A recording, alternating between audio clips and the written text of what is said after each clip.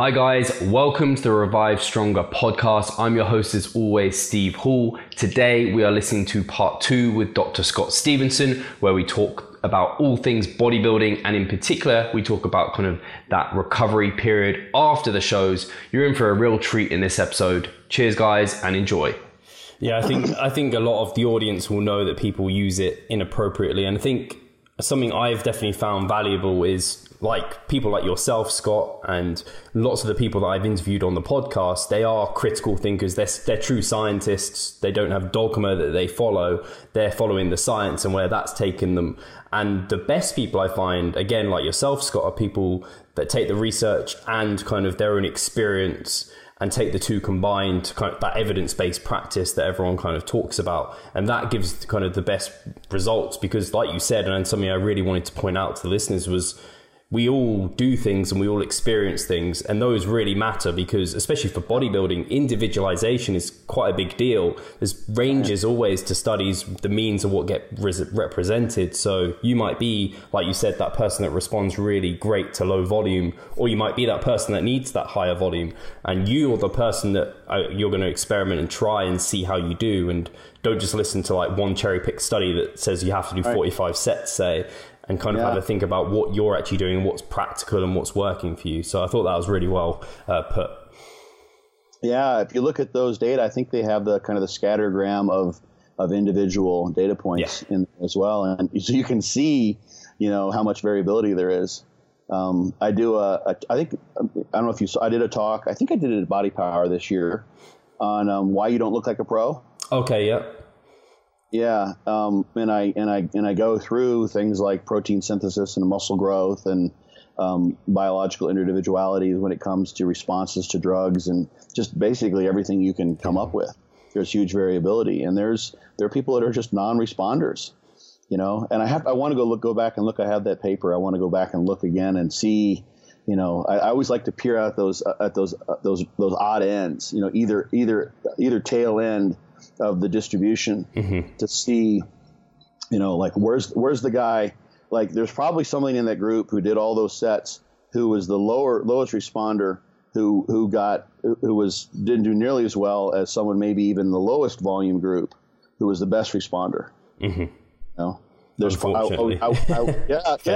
course. And so see this is what I really want to see happen more in science. I'm really fascinated by this because most pros train like this when it comes to frequency, for instance, which is sort of one of my big pets, so to speak, is most people train with a low frequency, high volume of a bro split, and they get away with that. And I have may have talked about this before on the podcast as it relates to satellite cells and those sorts of things. But I really that's one of the things that I think people can get good funding for as well, is looking at those low responders, those poor responders, or even the kind of non-responders, and then trying to figure out what it is about them that made them respond or adapt so poorly. Right. And then how can we fix that? What can we do with those folks? So like that study would have been so cool. Of course, after those, was it 8 weeks they did with that study? I think it was around 8 weeks. Yeah. Yeah. Either way. So like take those guys and then do a crossover, maybe even periodize them in some way. You had 3 different volume groups, but like take the high volume guys and drop them down in the lowest volume. And like, what happens? Do they, do the high responders there who go to the lower volume, does their rate of adaptation go down because they no longer were using optimal volume for the way that they adapt? Or does that maintain? And do those low responders then, for instance, do they get a kind of a rebound because now you overreach them functionally, and now they're at a more optimal? Like, what happens there? There's so many cool things that could happen, and then you can have them rotate through, like move up one, so the high responders become low responders, the high volume becomes low volume becomes medium volume becomes high volume. So rotate them through, and you'd have like 3 different periodization schemes, from low to medium to high, and then from high to low to medium, and from medium to high to low, and see what happens there. That would have been, obviously that's a massive amount of time and resources, but it gets to some of those questions. I think that's an awesome study to have done. I really like to know how with the lack of strength gains that differentiated the groups when you saw the volume or saw the muscle volume related to training volume, it makes me wonder how much damage was playing a role there. That's one thing that could have explained some of that, as well as the increase in muscle size just from inflammation and swelling if it was residual. But it would have been great to see just like what happened a week later. Yeah. You know, a lot of things that could have been done there. No, I love the training studies, and it's always, I think for people that know a lot, they realize there's a lot of value within the studies, but you want more. There's always you can never do them for as long as what you want them to be, because it's just so difficult to do that, I guess. Yeah. Yeah. Sometimes they'll do, like there's a series of studies that's really kind of neatly done, from 1990 that Bob Staron did. Robert Staron, Staron. He was a good friend of Gary Dudley, who was my mentor. Apparently Bob Staron lived with a horse in his house. It's a story that I heard. It's a pretty eclectic guy or eccentric guy. And they detrained women. They trained the bejesus out of them, all leg training. It was like 3 or 4 sets each of all the failure of like hamstring curls, knee extensions, leg presses, hack squats, and squats, like crazy high, like twice a week or something like that. And I saw the greatest increase in fiber size I've ever seen in a study on average. It was like over 50% increase in fiber size. But it was a longer study. But then they detrained them. Mm-hmm. And what made me think of it is they detrained them, but they only had a subset. So they had, you know, there's probably some selection bias there, and that they only the people who wanted to continue, to be guinea pigs allowed that to happen. But that's kind of an option. It does create a bias, like I said, a scientific bias. But with a study like that, I'm sure some of those people in Brad's study probably wouldn't have minded going on, to see what happened, especially because they didn't even have invasive measures of muscle size, so they could just keep on training them. Could have even maybe, and this is not a criticism of Brad. I just like to fantasize. So this is just me fantasizing it, and you take those groups and cut them in half and just see what happens to some of those guys. When they continue on their own, maybe they only have one supervised, because now they've been supervised for 8 weeks. They know what they're doing.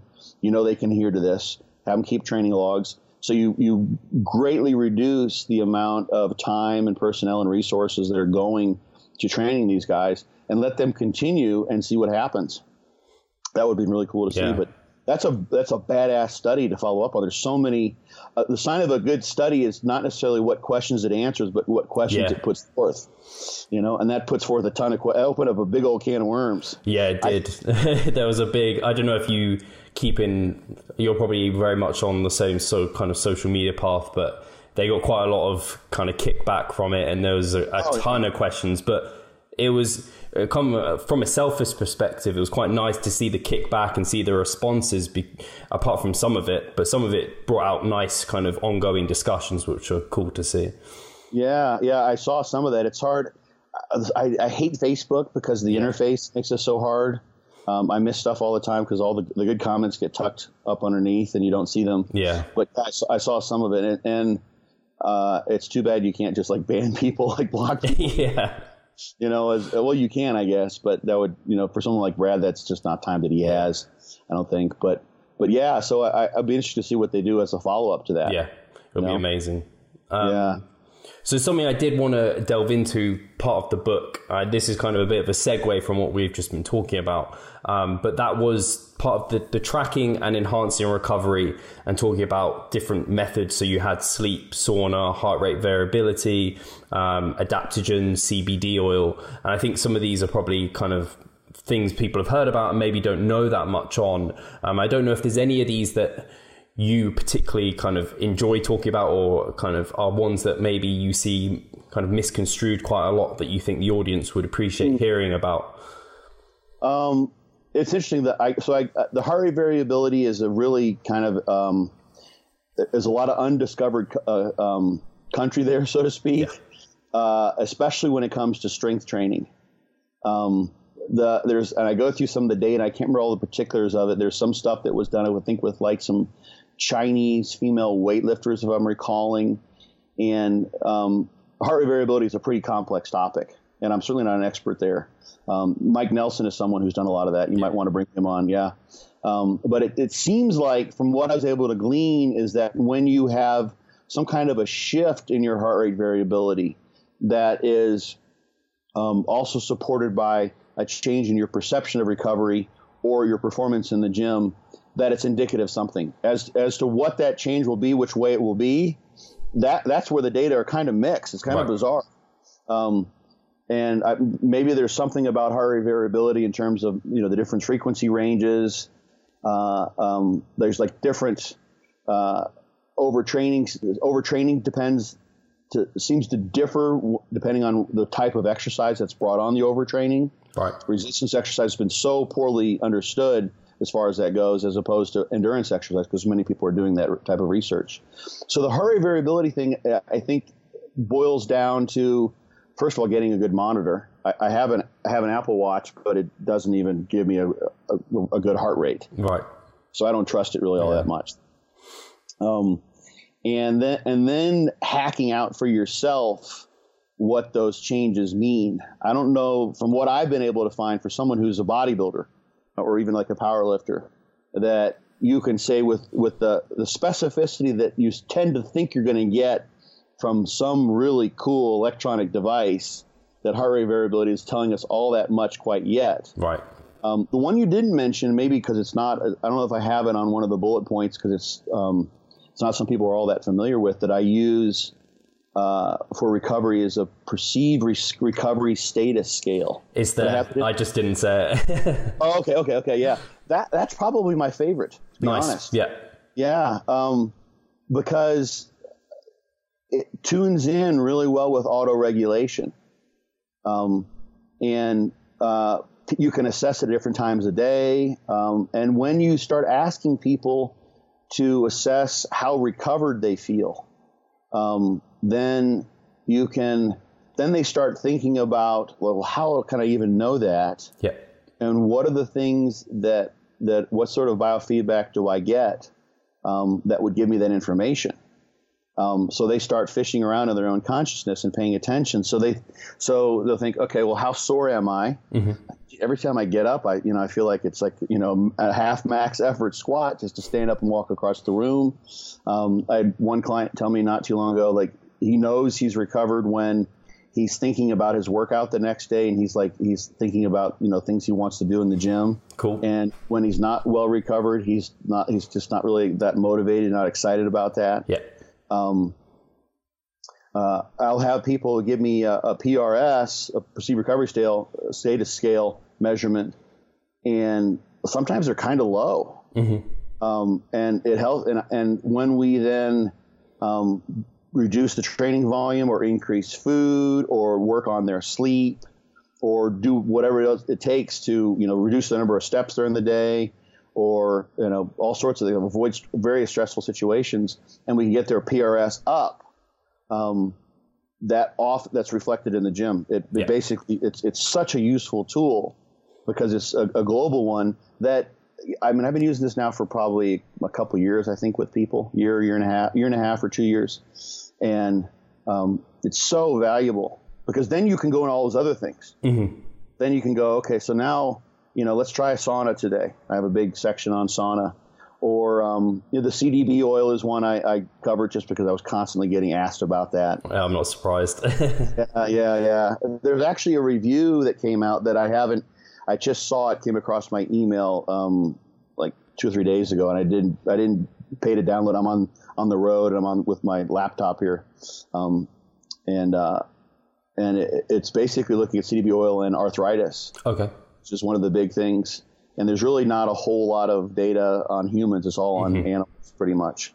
But that fits, and the pharmacological things like NSAIDs, for instance, I cover somewhat substantially in the book. It's an interesting thing, because a lot of those all fit into this idea of a hormetic stress, in that you want to have some cellular stress in order to prompt the adaptation. Yep. You need that. And when you blunt that with antioxidants like megadosing vitamin C, what have you, you will blunt the adaptation in various ways. NSAIDs can do that, but there's also a study with older folks out of Ball State with NSAIDs, where they show an increase in muscle size.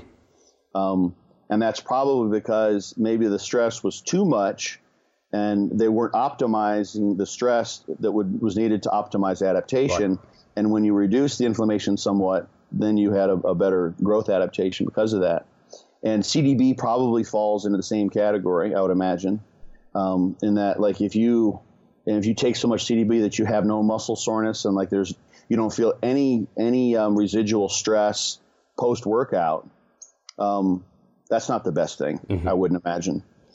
There's got to be some inroads, so to speak, that are made there. So, but it's highly variable too. John Meadows is the perfect example. The guy never gets sore. Like I think he told me we did a chest workout video when I was up at the Arnold Classic earlier this year. And he's like, I actually got sore from that. I'm like, John, I'm sore all the time, constantly. This has become one of my topics that I'm digging into. I think I get probably too sore. Right. I can make gains when I'm sore. I know that because I've seen it happen. I can improve, but I probably am sore too often, too much. So all those things, get tied in with the PRS scale, and you start to think about like what's the optimal volume, what's the optimal training stimulus, and how can I minimize the things that are cutting into my recovery, so that I can train more and have that anti-stress balance, so to speak, optimized as much as possible. So that get at your question, I think? Yeah, and I'm kind of regretting, well, no, I don't regret it because you expanded on it anyway, the perceived recovery scale, because as someone, I'm not expert within the area of kind of heart rate variability and kind of rating those things, but I do use the same sort of scale as you've said there in terms of I get my clients to rate their fatigue, even in certain muscle groups, and their motivation to train. And then I get video feedback from them. So they kind of talk about how recovered they feel. And then, you can do things like looking at how many hours have they been sleeping? What is their food intake? When did they last have a deload or a rest day? Those sort of things. And I think that is a tool that is just so unbelievably simple that anyone has at their own disposal that they can start using. Yeah, and when they can't quite people will start tuning in because they know they got to come back to that with you. He's going to ask me what's my PRS, or he's going to ask me for the little video interview, like what am I going to look at? So they start paying closer attention, and it really allows them to key in on how to auto-regulate themselves. It teaches them how to coach themselves. Exactly. Like one of the big ones that's just popped into my head is like literally sometimes when you go into the gym, you can tell from when you pick up that first 20 kilo or 45 pound plate how heavy it feels. Yeah. Like sometimes like, it's just, I always say it's like a tiddlywink, you just pull it off and it just like kind of floats onto the bar by itself. Like, it's going to be a good day today. I can tell. And that, like, that's like 2 seconds of feedback and you already know that's a standardized thing. And those sorts of things, of course, those can also, I think that can also play into your head as well. Yeah. Then you start thinking, oh shit, that 45 pounder felt kind of heavy. This is going to be a crappy day. And then you'll create a self-fulfilling prophecy, create an expectancy, which you don't want as well. So I haven't had this happen. Maybe it's just because of the way I end up getting clients. I haven't had anyone obsessed with the PRS. Okay. And get like too focused on it, where they're constantly overthinking their recovery too much. But that's a danger as well, I think. So, and sorry, I think we covered that pretty well. And I think if anyone wants to delve in deeper into those recovery strategies and your kind of talk on sauna and things, I think they can delve into the book because I don't want to disclose too much. And it sounded really interesting. Well, something I did also want to touch on, because I think this will spark a lot of interest, is the strategies post-contest. So you talked about the chapters kind of rebounding and avoiding the ghost metabolic damage. So I'd love to delve into that a little bit, because a lot of people have, I don't know if you've heard of 3DMJ, and they have kind of a recovery diet protocol. Obviously, Lane Norton kind of popularized reverse dieting and kind of that slow incremental, and I think he's changed his approach there. So I don't know if you have a different perspective on kind of that post-show window and what your kind of general overview of that looks like. Obviously, it's quite individual. Yeah, well, I mean, after that big picture chapter, I've got a whole chapter on the post-contest period. So I've broken the year up into post-contest, off-season, and then pre-contest. And that post contest could be anywhere like roughly from a month to 2 months. It could be even longer, because that's where, to bring us back kind of almost full circle, that's where a lot of coaches will fail. It's like, okay, you paid me for the 16 weeks pre-contest cycle, and then now you're on your own. And that's when people's minds are can be very, very messed up, especially if they ever dieted down like that. They want to hold on to that low body fat, whatever body dysmorphia types of issues they may have can come to the forefront. Eating disorders. That may be the most critical part of the year of them all. Really, I mean, obviously pre-contest is important, getting in shape and looking the way you want to on contest day, but you can undo a massive amount of dieting really rapidly in that period of time. So I go through different scenarios. I actually have like 3 different examples of people of ways that you can sort of not kind of fail miserably, so to speak, in the post contest, where you're just like, screw it. And someone goes from using a whole bunch of fat burners and they're eating a really, maybe like almost like a protein sparing modified fast type of diet. Like they really had to push every lever to get themselves down to really low body fat. And they're so fried that they just don't want to have anything to do with this for a little while. And then they stop training. They stop doing cardio. They want it because they feel like they're on this roller coaster with stimulants, fat burners, what have you. Maybe they even ran out of money so they use growth hormone or something like that. Right.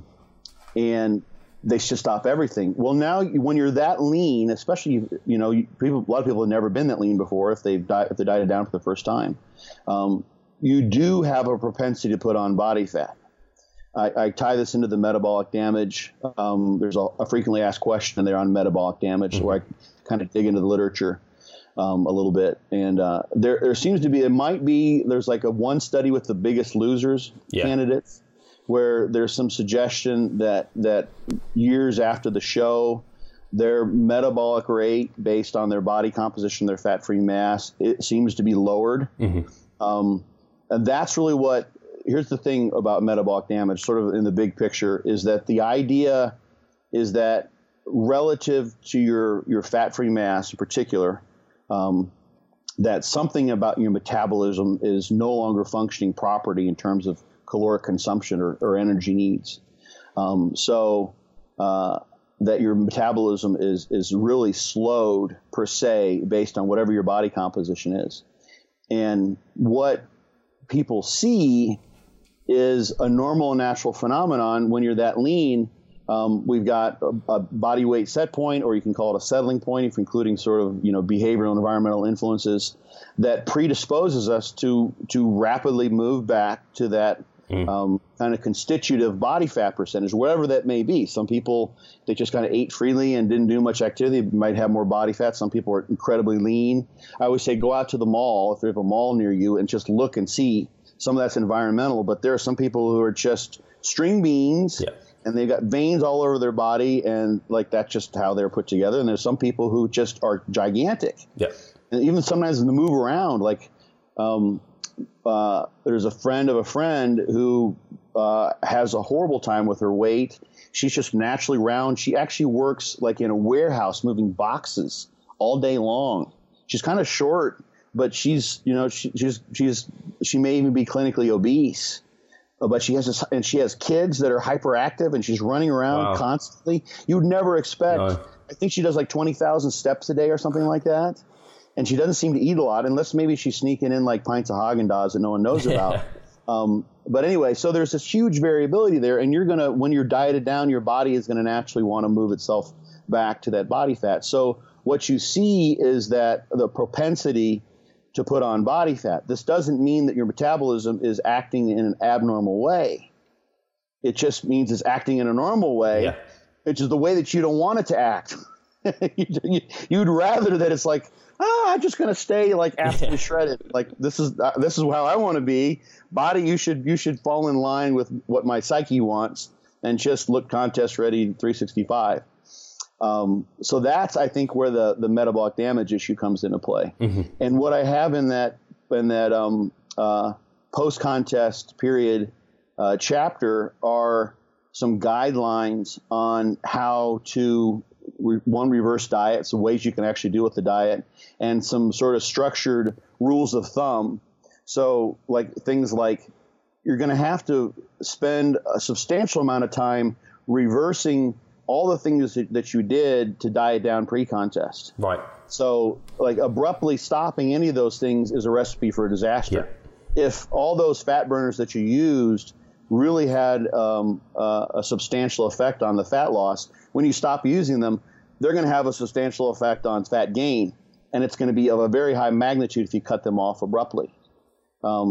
So ideally, you've gotten yourself, you're somewhat healthy as you can possibly be, but you have to assess this, and this is part of what that chapter is. Nice. Is looking. So where are you post contest? Are you absolutely fried, or do you feel pretty good? There are situations I'm in this probably most of the time after a contest. I feel great. I start adding food back. I just want to go and train every single day. Because now I feel better, the food's high, and I look really good, and I'm like, this is the best of both worlds for a couple of weeks. You know, I'm full, the pumps are great, this is phenomenal, and you can ride that out for maybe 6 or 8 weeks or so in many cases. There are other cases where people will have to just be reasonable with themselves, say, okay, you know, I was the walking dead the week of the show. This was awful. And I'm subsisting on caffeine and ephedrine and Clen or whatever else the person might be using. They're going to have to taper off that to be kind to themselves, because all those things are also inhibiting their appetite as well, in most cases when it comes to stims. And they're adjusting the metabolism and their fat balance and everything else. So it may be that the smartest thing for them to do is say, okay, you know, I've been doing I was doing like way too much training. I was definitely overtrained. I just want to take like a week off of the gym. Maybe I'm going to come in. I'm going to set myself out to do like Wednesday and Saturday the week afterwards, and just do like a warm up set and a nice feeler, get a pump set, full body. I'm not going to train anything more than 45 minutes. I'm going to stay on my cardio regime, but I'm going to make it fun because I'm going to watch funny, good movies, or I'm going to, buy a Netflix account if I don't have one, or rent movies. I'm going to do something that's good and fun. One of the things that's super duper important that I use mainly, I try to get people to use when they're dieting down is, I'm not big on cardio. I'm big on meat as much as possible. So stay active and keep your mind busy.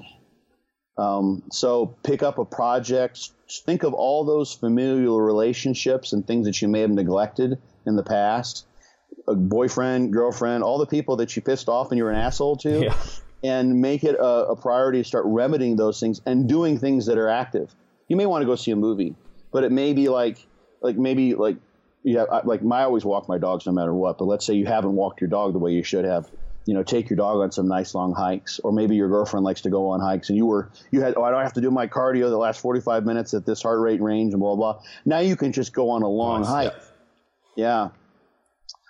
So I've outlined all that in the book, the things that you can kind of do to ease yourself back out, at least over 3 or 4 weeks. If you spent 16 weeks applying all those things, you have to sort of reverse your way out on all of those strategies at once and start replenishing yourself psychologically as well and restoring some sense of normalcy. And the most important thing to know is that it was an extreme circumstance when you're dieting down, and it's not sustainable. I mean, unless you just want to live, a kind of an obsessive compulsive, really probably psychologically sort of a poor lifestyle, really, where you're constantly being finicky with your food, et cetera, et cetera. That's not a great way to live for most people. So you need to realize that you're going to go you're from where you are post-contest, there's someplace you want to be. And you have to sort of assess, what the state of emergency that you're in, the state of all the other aspects of your life that you've ignored, and then figure out what's the best way for you to do things. With the reverse dieting, which is really important because food's the main thing. That's the main concern. There's the Minnesota starvation study, which I talk about a good bit, and that's always cited when it comes to the metabolic damage issue. That one's been rehashed. Actually, the data has been analyzed several times now. And then I just finished re-listening to a book by Viktor Frankl, A Man's Search for Meaning. Okay. Which is an excellent book I would recommend to people. Yeah, he was a psychiatrist who invented something called logotherapy, which is somewhat similar to Freudian psychoanalysis. It never really came into being, but it's basically about the idea that man's search for meaning is sort of their central, piece of well-being and what our purpose is. Anyway, he was a concentration camp victim. Right. So a good part of the book goes into that. And one of the things he says that made me think of this just now was when people would get out of concentration camps where they were literally eating like a crumb of bread every day and they were withered down to nothing. Like they would you just eat constantly. Yeah. Just, like it was amazing how much you can eat. And like I wrestled a couple of years when I was in junior high. And like one year I weighed 135 one year, and then I grew and I was like maybe 160 the next year, but they wanted me to wrestle 122. So I fought my way. Yeah, right. That's smart, wow. Huh? So I was like eating it like an orange a day or a cup of cornflakes. And that was all I'd eat. Probably conditioned me pretty well. That was a breeze. Bodybuilding was a breeze. That. And I remember when I got done after that second year, I mean, I'd eat all the food I could, and I'd come home after lunch, and I would just sit down and eat like a whole box of cereal, and it wouldn't even faze me because I was trying to. So you're so focused on food, and that's where coaches sometimes will just let people drop. Yeah. And so the way I've got different ways I think are important you could approach the reverse dieting. One, you can go and actually, if you have good dietary records, try to reverse your diet, like literally on a day by day. You can do that. That's a long path to follow for many people. The other thing you can do is if you've got those dietary records as the changes you made, as well as some sort of body comp measurements, you can adjust your diet based on the body comp and the body weight too, and allow your body to go up a little bit more quickly, but use those dietary records to keep yourself in check. So you're basically eating roughly about what you were when you're at the same weight pre-contest. Right. And this, of course, is in conjunction with reducing the fat burners and everything else. It gives you some structure, which is the most important thing. That's why I brought up Viktor Frankl and me and the Minnesota, like those people. It's just, you just start eating like crazy.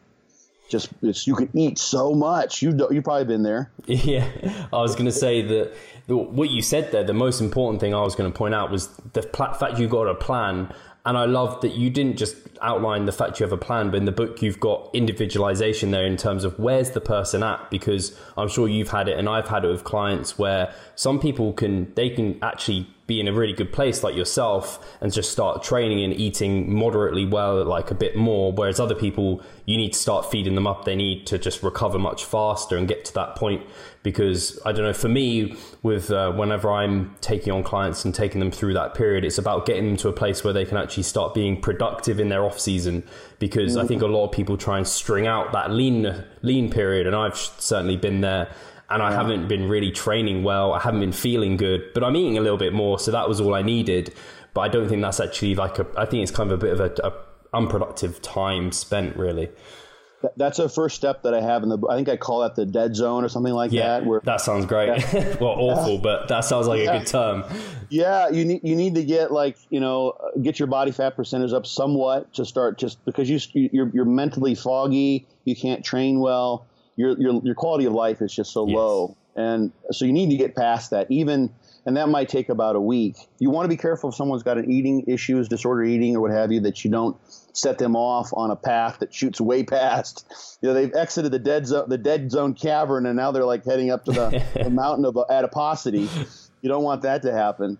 But yeah, that's kind of a first step. And so I've got those two approaches to reverse dieting. The other one that I like for a couple reasons, it seems to work really well, is to use, and this is how I have people diet most of the time anyways, use a kind of a nutrient timing approach. Right. And this is for someone who would be training, who wants to be training. The only caveat here is that you don't want to start kind of operant conditioning yourself that if you train, you get food. Yeah. But you can do that too. You can I can't only eat a nice meal if I train hard beforehand.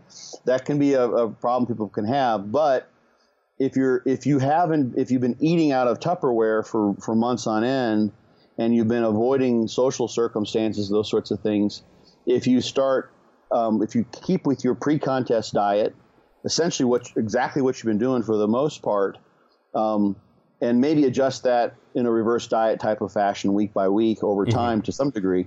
You can add food mainly in sort of a post-workout or a peri-workout, or mainly a post-workout fashion. So let's say if you have a 9-to-5 job, you go and you do your 9-to-5 and then you go train, and then you go out with friends that you haven't seen for a while. And you have a nice relaxing meal. Maybe you have a glass of wine if you do that, and you have some pasta with a fatty sauce on it. God forbid you mix your macros together, whatever it may be, because now you've created a good metabolic place for that, and you're restoring normalcy to your relationships and to your life. And it's so it's sort of a way to kind of like put your foot in the water where people are like, how do I start eating normal food again? I haven't been eating normally really at all. It's been so overly structured. So it's like, okay, I'm going to let myself do that. I'm going to train really hard. This makes physiological sense. I'm sort of I'm literally a physiologist, or I'm a bodybuilding physiologist. So this is the time when I can take in this food. I'm going to have good metabolic flexibility. I've used up some muscle triglyceride. I've used up some muscle glycogen. I'm going to be able to store any extra nutrients in places where it's going to serve me. I'm not going to gain a lot of body fat. And then you go and you experience a meal, a guilt-free meal, that you've kind of created a sort of guilt-free experience for yourself. Knowingly, though, you're conscious of it. And then you're like, okay, I just had a really good meal. And now I know what that's like.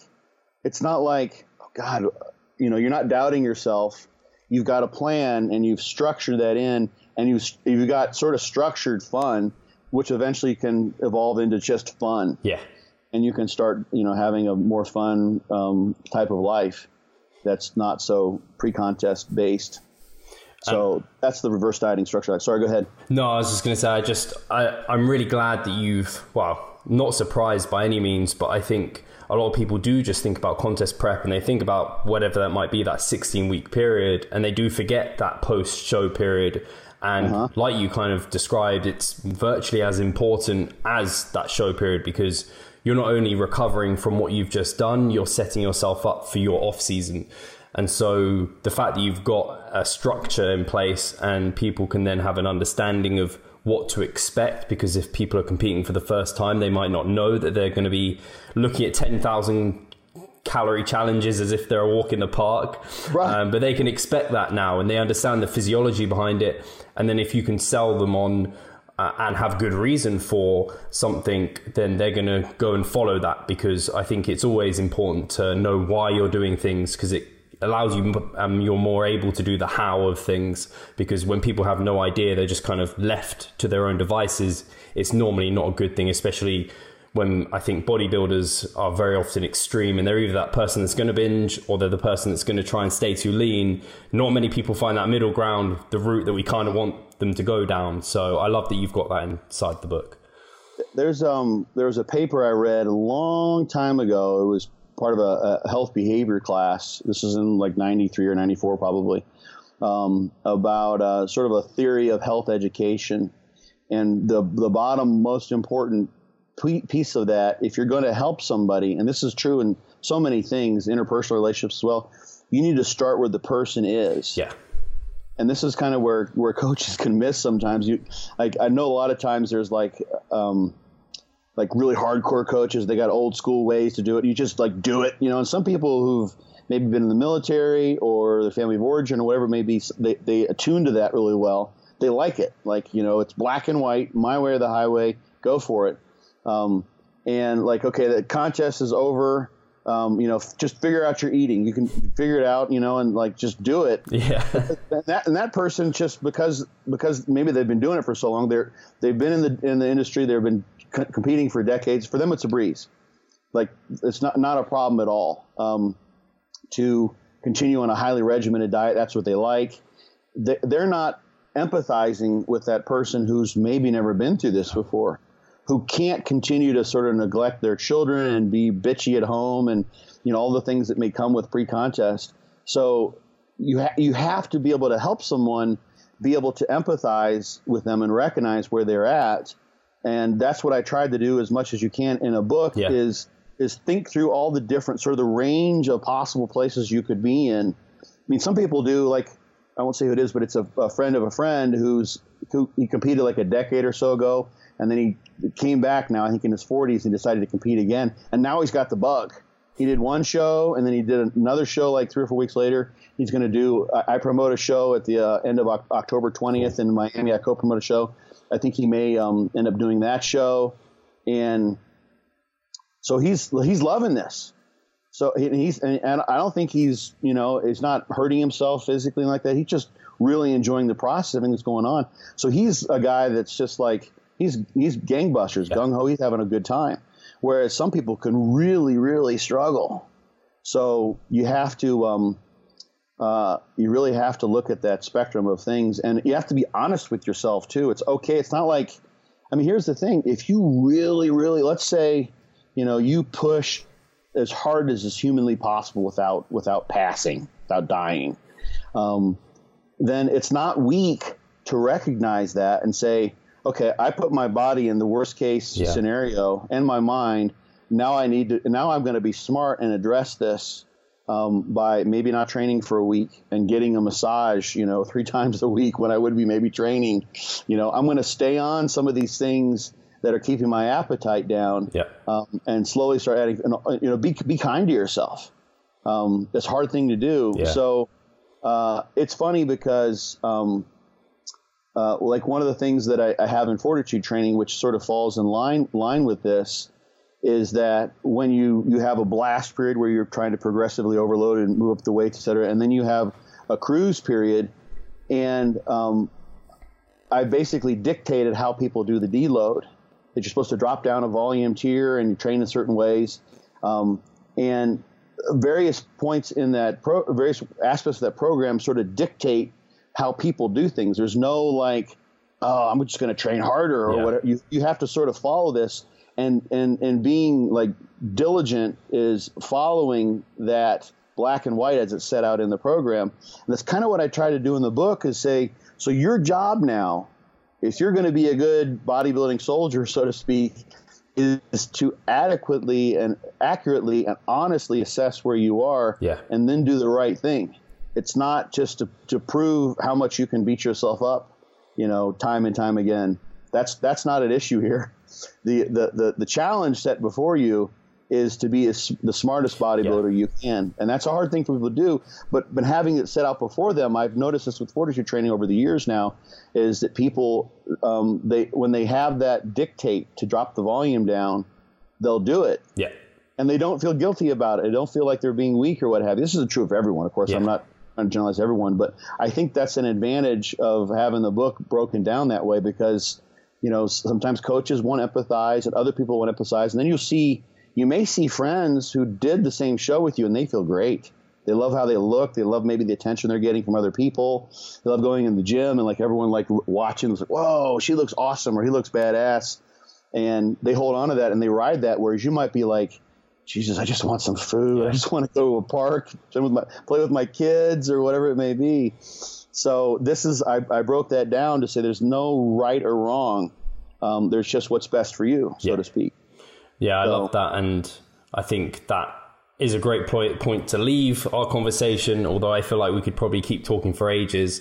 I think if you haven't sold people on the book, or at least given them some insight into it and actually given them some really good takeaways for a post-comp period and how to look at evidence and critical thinking, I think you've done a great job of that, and I want to thank you again for coming on the show. If people do want to get the book, I know you've got a specific website for that, which I have linked in the description box, but if people want to kind of learn more or potentially ask you questions, where can they reach out to you, Scott? drscottstevenson.com is my website, drscottstevenson.com. I made a new URL. This usually cracks a smile with people, BYOBBcoach.com, or you can actually spell out beyourownbodybuildingcoach.com, and that'll take you there. And that just takes you to the site where I've got the promo video and the list of topics and those sorts of things. So I've got a discussion board too. People can go on. I answer questions on there all the time as well. I opened that up for people who bought the Fortitude Training book.